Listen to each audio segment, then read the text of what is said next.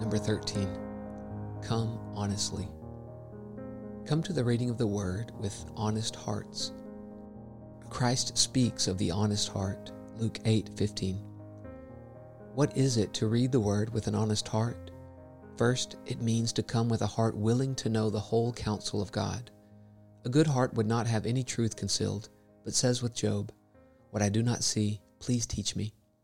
When men pick and choose in religion, they will do some things the Word instructs, but not others. These are unsound hearts and are not benefited by the Holy Word. These are like a patient who, having a bitter pill prescribed and a sugar syrup to help the pill go down, he will take the syrup, but refuses the pill.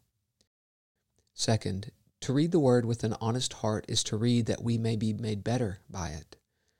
The Word is the medium and method of sanctification, and we come to it not only to illuminate us, but also to consecrate us. John 17:17 says, "Sanctify them through your truth." Some go to the Bible as one goes to the garden to pick flowers. This is like a woman who puts on makeup but neglects her health. To have an honest heart in reading the Scriptures means we come to them as Naaman went to the waters of Jordan, to be healed of our leprosy. "Oh," says the soul, "that the word of the Spirit may pierce the rock of my heart, that this blessed word may have such a virtue in it to kill and make fruitful, that it may kill my sin and to make me fruitful in grace." Numbers 5:27. Number 14, apply Scripture. Learn to apply Scripture. Take every word as spoken to yourself. When the word thunders against sin, think thus: God means my sins. God intends me in this. Many put off Scripture from themselves, as if it only concerned those who lived in the time when it was written. But if you intend to profit by the word, bring it home to yourself. A medicine will do no good unless it is applied. The saints of old took the word as if it had been spoken to them by name. When King Josiah heard the threatening which was written in the book of God, he applied it to himself. He tore his clothes and humbled his soul before the Lord. 2 Kings 22:11. Number 15, observe precepts and promises. Observe both the precepts of the Word as well as the promises found there. The precepts carry duty in them, like the veins which carry the blood. The promises carry comfort, like the arteries which carry the strength. Make use of the precepts to direct you, the promises to comfort you. Those that cast their eye only on the promise with a neglect of the command are not edified by Scripture. They look more after comfort than duty. Be careful, for a man may be filled with false comfort, as well as that which is genuine and real.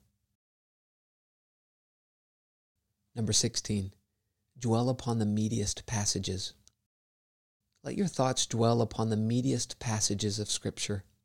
The bee fastens on those flowers where she may suck the most sweetness. Though the whole counsel of Scripture is excellent, yet some parts of it deserve a greater emphasis because they are more nourishing and pungent. Reading the names of the tribes or genealogies of the patriarchs is not of the same importance as faith in the new creature. Pay special attention to the great things of the Word, Hosea 8:12. They who read only to satisfy their curiosity may get knowledge, but not much profit. Searching too far into Christ's temporal reign often weakens Christ's spiritual reign in some men's hearts.